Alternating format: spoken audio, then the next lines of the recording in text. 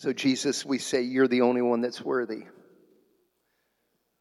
And sometimes when you, Lord, give me a word and teaching like this, it's so easy to feel unworthy because we are in our humanity. But I pray, Lord, that you'll communicate by your Spirit. Ephesians chapter 1, that the eyes of our understanding would be enlightened, that we might know, that we might see. Help us to see things we didn't see before because of the illumination of the Holy Spirit in this place. In Jesus' name. There's many attributes to who God is. And they always say, like one of the jokes when I was growing up, which one of the 9 gifts of the Spirit is the best one? And the answer would be the one that's needed at that time. So which attribute of Jesus is best to be highlighted or illuminated? And it is the one that is needed at that time. But one of the things that we see so prevalent in our culture, especially American church, is that there is things that are highlighted that are true about Jesus, but often the things that are maybe even more important, like the holiness of God, are not highlighted, are not shared. And the reality is that in my 30-some years of doing ministry, the times that I felt like that I had the most powerful encounters with God in His presence, it wasn't the time that I was laughing, though if you don't believe in that, it's all right. But I've had the Lord come on me and I've laughed before. I've had the Lord come on me and I've cried before. I've had the Lord, His presence come on me and I've shouted and danced and acted like a fool, which is not difficult for me. But when I really sensed the power and the presence of God come in the fullness of His glory, I was usually laying on the floor. And I usually wasn't even saying nothing. I couldn't come up with words, but I was just basking in the presence of the Lord. And one of the things that we hear often among people, especially non-spirit-filled people or non-charismatic people in the body of Christ, is that you can't live on experiences. You have to live on the Word of God. I understand there is truth in that, but the reality is that God has created us to experience Him, to encounter Him. Peter said in the book of Acts, he said, repent, be converted, that times of refreshing may come from the presence of the Lord. And there's something about when we talk about the fear of God, is that we come into the contact with the presence of the Lord and the holiness of God, that the fear of God in that moment becomes a highlighted revelation that we often can't articulate or put into words, but we are encountering the fear of the Lord. When you look in the scriptures, when you see someone that truly encounters God and encounters the fullness of the holiness of God, their response is usually one of awe, reverence, of the fear of God, the place of usually being prostrate on the ground. And often today when we talk about the presence of the Lord, there can be a flippancy about it. There can be just a nonchalant kind of, casualness about it that maybe we need to reevaluate. I understand that there's been a lot of teaching in the last 20 or 30 years talking about the relationship, the friendship with God, and that approach, that you are able to approach the Lord. But the reality is also that He is God, and His presence, at least at first, at the moment that you encounter it, it will bring the fear of the Lord. And in that place of recognition of the holiness of God. There's so many of these in the scripture. We don't have time to look at all of them, but let me just show you a few. Is people who encountered God was like Moses. Moses was, first of all, encountered God at a burning bush. And the very first thing that was said when he got there, take off your shoes. You're on holy ground. There was a place of the holiness of God, the encounter of God, that as he just prostrate before the Lord, took his shoes off, and then God brought a word from heaven.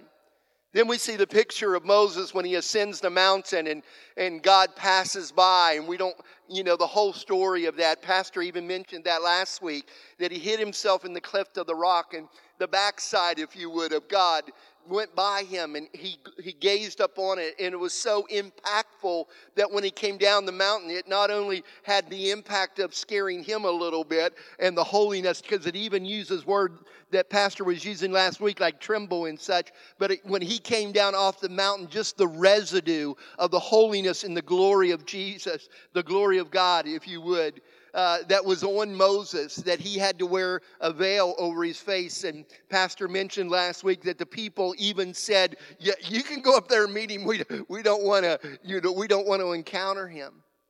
And then there's so many other places in Scripture, but in Isaiah chapter 6, where Isaiah encounters the Lord.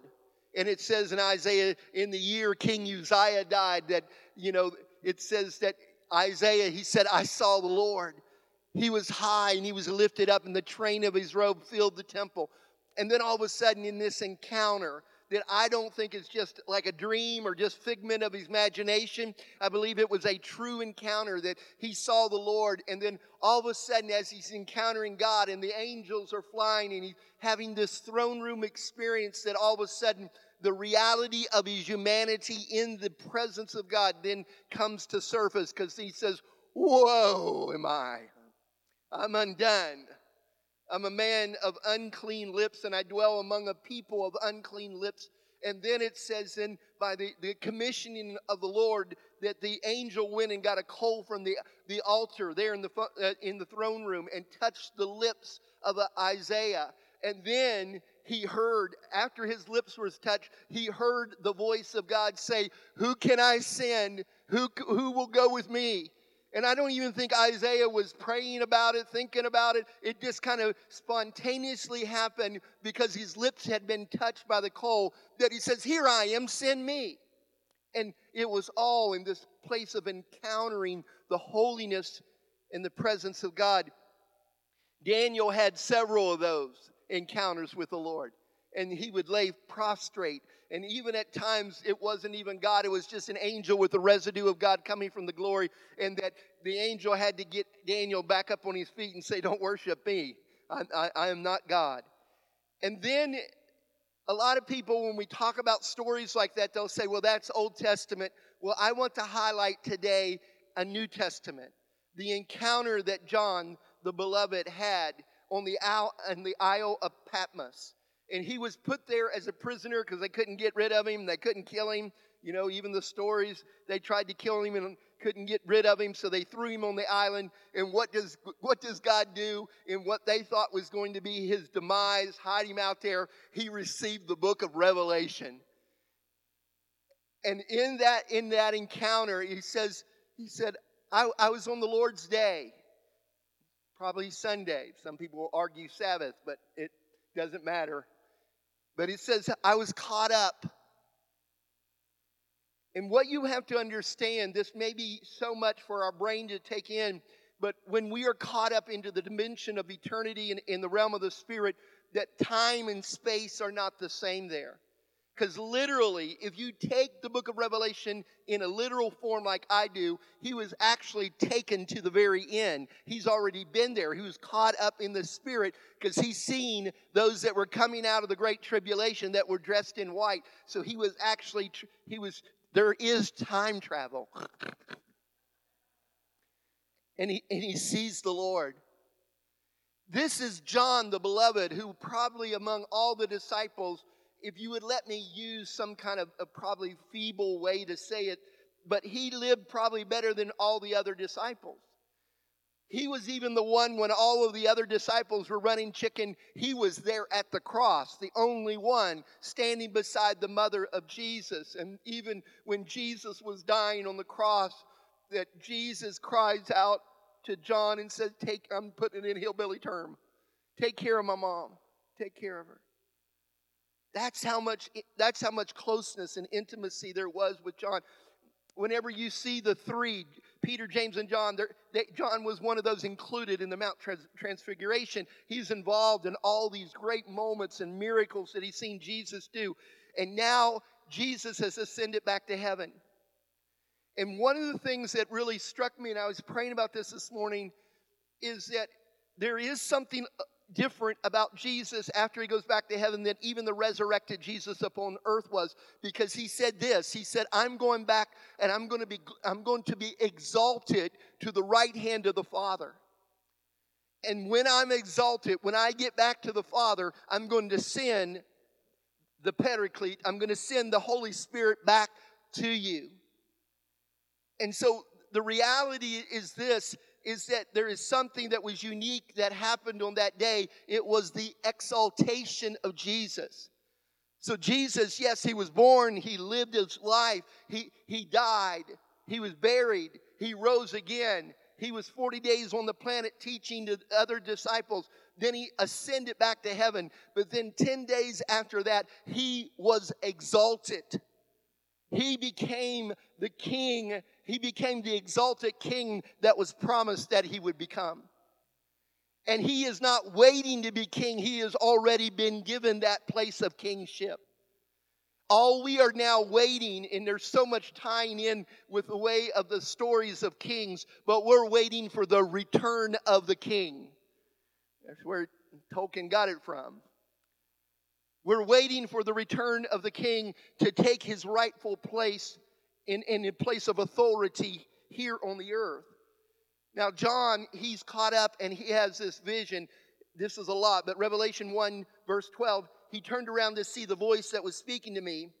And when I turned, I saw 7 golden lampstands. We don't have anywhere near time to do all that stuff, but let me just kind of read it. And among the lampstands were someone like a son of man, dressed in a robe reaching down to his feet, and with gold sash around his chest. The hair on his head was white like wool, as white as snow, and his eyes were like blazing fire. His feet were like bronze glowing in a furnace, and his voice was like the sound of rushing waters. In his right hand he held the 7 stars, and coming out of the mouth was a sharp, double-edged sword. His face was like the sun, shining in all of its brilliance. How many know this ain't the marshmallow Jesus? This isn't just like the packaged, commercial Jesus that's being sold in church today. This is the King of all kings, the Lord of all lords, in his splendor, in his glory, in his majesty.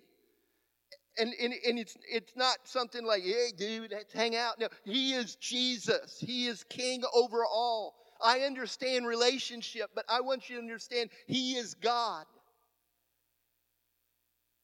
And then we're going to look at this weird thing that I'm going to talk about today that I felt like is Revelation chapter 1, verse 17. It says, when I saw him, I fell at his feet, though I was a dead man. Like a dead man. But he laid his right hand on me, saying, fear not, for I am the first and the last. So what you have to understand, the natural response is going to be fear, and it is to fear the Lord, because it is the beginning of wisdom. It is what gets you there. I don't even know if I can, if some of you, I know Pastor and I are listening to the Audible part, the Audible book of John Bevere on the All of God. And one of the things that he said that just changed everything is that every time now when he goes in the presence of the Lord, he puts himself in that mindset that I'm entering in by the fear of the Lord. A lot of times people will read that and it says, well, Jesus said not to fear, but he did fear when he first got there. It was that in that place of entering in by the fear of the Lord that he prostrated on the ground because of the holiness of who Jesus was. But then Jesus, his word spoke so that he could alleviate that, so that he could come into a place of relationship with him. Doesn't mean that the fear of the Lord should be gone because Jesus said this. It is what gets you there. It's what enters you into the presence of the Lord. Now, this is kind of weird, but there's a song by a lady named Misty Edwards. I think it was off her Relentless album. And she's an IHOP girl, International House of Pancakes. No, the International House of Prayer. And she wrote, this is one of my favorite songs, but it's entitled, People Get Ready, Jesus is Coming. And these are just some of the words from the song. He's God, but he's fully a man. He was born to be a king. You know he was silent, like a lamb to the slaughter. He was silent. In his patience he endured. And this is what I love, how she sings this whole front part, and then it transitions where she says this, but I know the end of the story. And we're only at the beginning. At the beginning, he's coming. He's alive. He's alive. Look upon the one we pierce. Look upon the one we pierce. Who is the King of glory? Who's the King of glory? Jesus, Messiah, the root and the offspring of David. And then this is my favorite line in the song. He's not and I won't try to sing it, but he's not a baby in a manger anymore. He's not a broken man on a cross. He didn't stay in the grave. And he's not, and then the next line, it goes on, and I forgot to put the next line, which is my favorite, where he says, and he's not staying in heaven forever. He's coming back. Not this figment, not this, what we packaged this Jesus to look like in American Christianity. If you look at Revelation chapter 19, it shows the picture of him coming. These are just artists who try to paint a picture. So yeah, I know sometimes that just throws you. But he's coming back, and he's going to rule with a rod of iron. Revelation 19, verse 11. Now I saw heaven open, and behold, a white horse. And he who sat on him was called Faithful and True. And in righteousness he judges and makes war. We don't preach on that verse very much, do we? His eyes were like the flame of fire, and on his head were many crowns. He had a name written that no one knew except himself. He was clothed with a robe dipped in blood, and his name is called the Word of God. And the armies in heaven, clothed in fine linen and white and clean, followed him on the white horses. Now out of his mouth goes a sharp sword, that with it he should strike the nations, and he himself will rule them with a rod of iron. He himself treads the winepress of the fierceness and the wrath of the Almighty God. You can't cut that out. You can't. I'm not saying that this is the only attribute or only perspective of who Jesus is, but it is one that we neglect. We like the baby in the manger, Jesus. We even love the Jesus nailed to a cross, and we even get excited about the resurrected Jesus, but we have to understand he is holy, and that he is waiting for the timing of the Father to come and return to earth to rule and reign and conquer, and according to what we just read, to make war. And his head and his hair was white, as if it was wool as snow, and his eyes as the flame of fire. Real simple here is that I felt like this was what I was going to preach 2 weeks ago. And the Lord said, no, do this instead. And so he brought me back to this. But it is the flaming eyes of fire. Now, we could argue a little bit, is this figuratively or is it literally? I almost have to think there, because of how I read it so many times, there's got to be something literal about it too, not just figurative. There's something literally, a flaming fire, that his eyes, his gaze. And the reality is it the fear of God that comes from those eyes, or is it the intimacy of God? It is both of those things. And so that when I see the eyes of the Lord penetrate through everything. It sees into the depths of my soul. Revelation 2, verse 18, these things says the Son of God, he who has eyes like a flame of fire. In the book of Revelation, we only get a whisper of things. We don't have all details. We would love to have a lot more details, but we have a whisper of things, and most attributes of Jesus are only mentioned one time in the book of Revelation, except for this one, and it's mentioned 3 times, and it's his flaming eyes of fire. And so Jesus' eyes of fire represent to us the fear of God and the intimacy with God. Jesus' eyes speak of his ability to see everything. Jesus is omniscient. He knows everything, which means he possesses all knowledge, wisdom, and discernment. He sees the full truth about everything. He sees through everything as fire penetrates metal. He sees what happens behind the scenes and below the surface. Knowing this equips us to walk in intimacy with God and in the fear of God. He knows every motive. Rats. The reality is that there's even time that I've done good things and people look at it and go, Todd, that was so nice. And then the Lord's saying, yeah, but what was the motive behind it? He sees everything. He knows things about us that we are not even completely aware of ourselves. He sees it all. That makes you nervous, don't it? Jesus' eyes are pure like fire. He interprets what he sees without any distortion of the facts, unlike the news, right? Like the judgments of sinful human judges, we have his full attention. His eyes are always on us. Proverbs 15:3, the eyes of the Lord are in every place, keeping watch on evil and the good. The fire in his eyes reveals his desire for us and tenderizes us to walk, for us to love him and to walk in that love. His eyes see our failures, causing us to walk in the fear of God. He sees our immature longings to love him, giving us confidence. He sees, remembers, and rewards all that we do in serving him, giving relevance to each day. He sees our burdens and walks with us in our intimate way. He knows our future, giving us direction and hope, and knows all of our enemies, causing us to have great security. This is the eyes of the Lord. He sees it all. There's nothing that he misses. He sees all the good, all the evil. He sees all the intentions. He sees all the schemes of the enemy. He sees the craftiness of even other people that are plotting to bring destruction to you. That there is a confidence that you have and a security that you have in walking with the Lord because you know the Lord's always got your back. He sees it all. Now let me just kind of go rapidly through here. Just some, I believe, revelation truths about the eyes of the Lord. Number one, Jesus' eyes of desire. The jealousy of love. His jealousy is pure. He's jealous for you. He's jealous for your affection. He's jealous for the best for your life. He doesn't want the worst.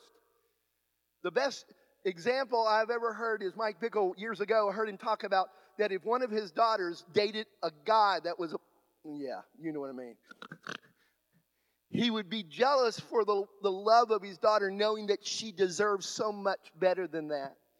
And that's how the Lord looks at us, even in our failures, wrong decisions, going in the wrong direction. His jealousy of his love towards just say, I want what's best for you because I love you so much.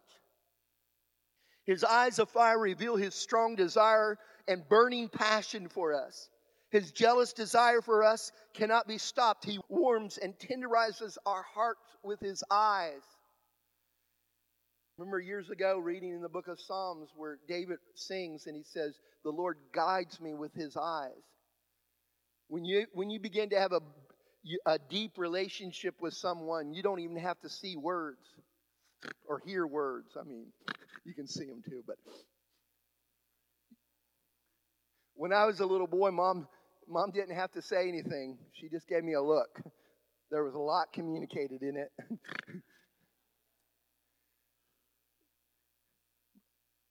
Literally, that the eyes of the Lord it's that deep desire, that deep love that he has for us. Jesus is more than our Savior, forgiver. He's more than our healer and master. He is the jealous bridegroom who will not relent in his pursuit of us until he has all of our heart. We cry, Lord, we want more of you. He says, I want more of you. Oh, there's so much we could say. The disciples on the road to Emmaus, Jesus was talking and he finally reveals himself and disappears. And they said, didn't our hearts burn inside of us? Why? Because of the love and the communication of Jesus to their lives and their heart. When we allow ourselves to come into the presence of the Lord, the eyes of the Lord, we will recognize that great desire that he has for us. The second thing, Jesus sees our failures. Walking in the fear of the Lord. He sees all of our failures. Knowing that Jesus sees our failures in loving him causes us to walk in the fear of God. His eyes search our heart with perfect knowledge. The fire that warms our heart also burns it. burns out those things that are not like him. Hebrews 4, verse 13, there is no creature hidden from his sight, but all things are naked and open to the eyes of him to whom we must give account. Malachi 3, who can stand when he appears? For he is like a refiner's fire. He will set as a refiner and purifier of silver. He will purify the sons of Levi and purge them as gold. Jesus sees both the negative and positive aspects and qualities in our life. Jesus sees our private longings for love and righteousness. It's always like in my mind, I'm thinking like, if it was just like a simple choice, like just think about something maybe you have in your life. Maybe it's anger that you're prone to and you can snap off. If you had a button in front of you that God says, here, if you push this button, you will never be angry again. And so you would say, okay, it's gone. But it isn't that simple, is it? It's walking it out every day of our life out of the place of relationship with God to overcome those tendencies and those weaknesses in our life. On that day, Jesus will praise you for the things that he saw in you that you may never realize in this age. All the things that we're hoping and we make such a priority, and Jesus is thinking about a lot deeper, isn't he? How he's working in your heart, how he's working in your life. 1 Corinthians 4, verse 5, the Lord comes who will both bring to light the hidden things of darkness and reveal the counsels of the heart. Then each one's praise will come from God. When we feel cherished, we become confident in our love for God like David did. After 16 months of compromise in Ziklag, he knew God delighted in him still. Think about that. It was compromise, and he was running from the Lord. And so everything in him says God doesn't love you, you're not worthy. But what happens is when he comes and encounters the Lord, even in his frailty, even in his brokenness, even in his compromise, it says, he brought me out into a broad place. He delivered me because he delighted in me. This is why David, even as messed up as he was able to have this place of great prominence and be used of God so greatly because of the revelation that he had of how much God delighted in him. Your right hand has held me up. Your gentleness had made me great. It's that reliance completely upon him. Number 3, Jesus sees our longings to him. We become confident in love, in our love relationship with him. Jesus sees both our negative and positive qualities. He sees the longings for love that we have. And it's just what you have to understand is Jesus, he wants to fan those moments. He wants to fan that place of love and intimacy and desire that you have for him. You'll have moments that it will seem like it sparks. It'll be there, just like spark there, like, that love for him. And what God wants to do, he wants to fan that. But the reality is you can't really always muster it up, and it doesn't happen often when you think it will.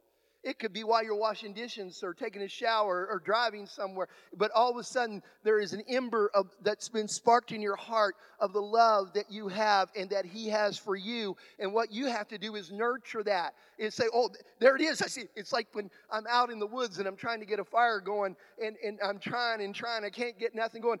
But all of a sudden, there will be an ember there. And all of a sudden, when I get the ember, I don't just set back. Oh, that's really nice. I'm fanning that ember, blowing it, doing anything I can to get that fire going. And what we must understand is when we have moments of that ember that is happening in our relationship with God, we must do whatever we can do to fan that. Number 4, just jump ahead a couple. Jesus sees our works. He knows what we do. Jesus perfectly sees, remembers, and rewards all of our works. This makes every day, listen, this is really good.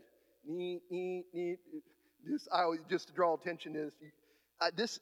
This makes every day of our life relevant. Makes every day of our life relevant.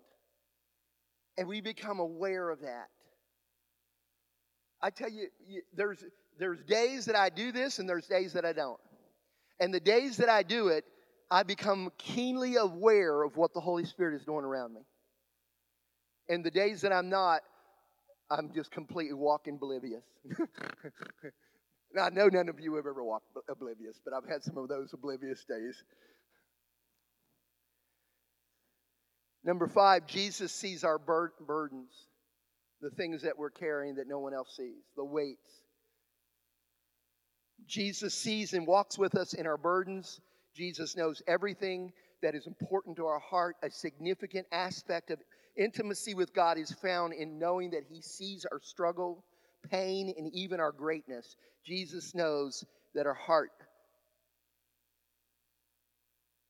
He knows our heart better than we do. I have a friend of mine, and he had tried to make it in music business and everything, and he's just frustrated. Why wouldn't the Lord ever allow that to happen? And I just shared with him because maybe it'd destroy you, because He knows your heart better than you do. How many know that even the favor of God, the goodness of God, the blessings of God, you have to be able to handle those things? God knows us better than we know ourselves. Number 6, Jesus sees our future, our direction, and our hope. Jesus, the prophet, knows our future as well as the future of all nations. Nothing surprises Him. I always, say that, like, Jesus didn't wake, and like something happens in your life, Jesus didn't wake up and going, oh, wow, that really shocked me, Even our behavior, He's not shocked. The New Jerusalem will descend with the Father's throne. Jesus will restore to us all that He originally intended in creating the Garden of Eden.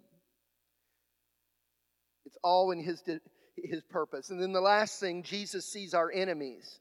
Jesus knows all of our enemies and their strategies against us. This brings us great security because we know that the King of all kings, the Lord of all lords, knows exactly what the enemy is planning to do against us. That's why it's good to stay connected to Him. For you are my rock and my fortress. Lead me and guide me. Pull me out of the net which they have secretly laid for me. For you are my strength. Into your hand I commit my spirit. You have redeemed me, O Lord God of truth. My times are in your hand. Deliver me from the hand of my enemies and from those who persecute me. Let me just kind of wrap this all up. It's very different than the normal stuff that I do, but our knowledge of His omniscience, He knows everything, persuades us to not quit. That's exactly one of the words Pastor was giving earlier in worship, not to quit. When I realize and have a revelation, He's got this. He's got it. He's got this. He knows everything. There's nothing hidden from Him. It persuades us not to quit, to pursue what is good, and to resist evil or sin. It causes us not to quit, causes us to pursue what is good, and it causes us to resist evil or sin. Jesus' leadership is seen in His beautiful and brilliant mind and insight, which is expressed as He executes His awesome plans for human history, both natural and eternal. And guess what? You are a part of that. Amen? Amen. Oh Lord, we just thank You. We thank You that You have eyes of fire, flaming fire. There is nothing that is beyond Your sight. You see it all, Lord. You know it all. And so, Lord, the flaming eyes of fire, they'll bring me to 2 places. First of all, it'll cause me to walk in the fear of the Lord. It will cause me to enter into Your presence by the fear of the Lord. But then when I get there, Lord, it's going to be a place of intimacy, a place of relationship. Everything in my heart will be healed. My life will be given direction and purpose. That's all found in place of Your presence, God, with Your eyes of flaming fire. Lord, I just pray that people even this week will have the revelation of that. That even in prayer times, in moments of just silence before You, that Your eyes of fire will be revealed to them and what that means for them individually. In Jesus' name, amen. Hallelujah. Just lift your heads again. Just lift your heads. Close your eyes. we're going to face things, but the Lord's going to give us the capacity to go farther than we thought we could go in our own ability.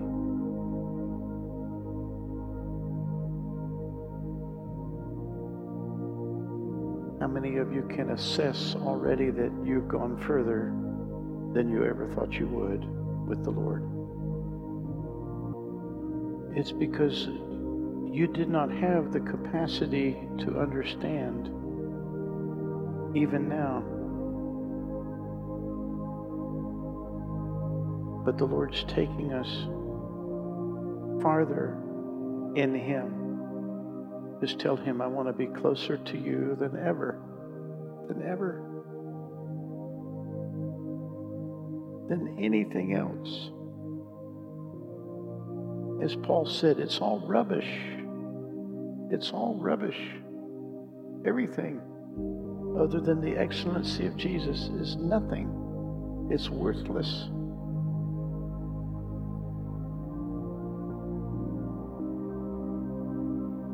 If you sense the Lord drawing your heart to Him,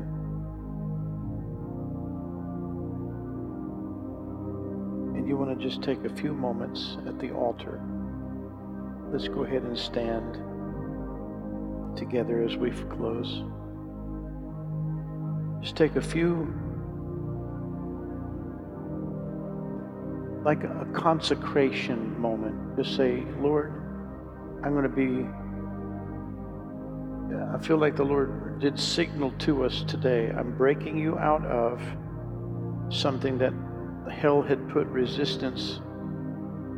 And usually when that happens, it's because the adversary sees the blessing coming and he wants to discourage you from it. Let's go ahead and establish that we're going to walk into the blessing of the Lord. We're going to walk into the blessing of the Lord. It's all Him, brothers and sisters. It's all Him. As we close, you can come forward.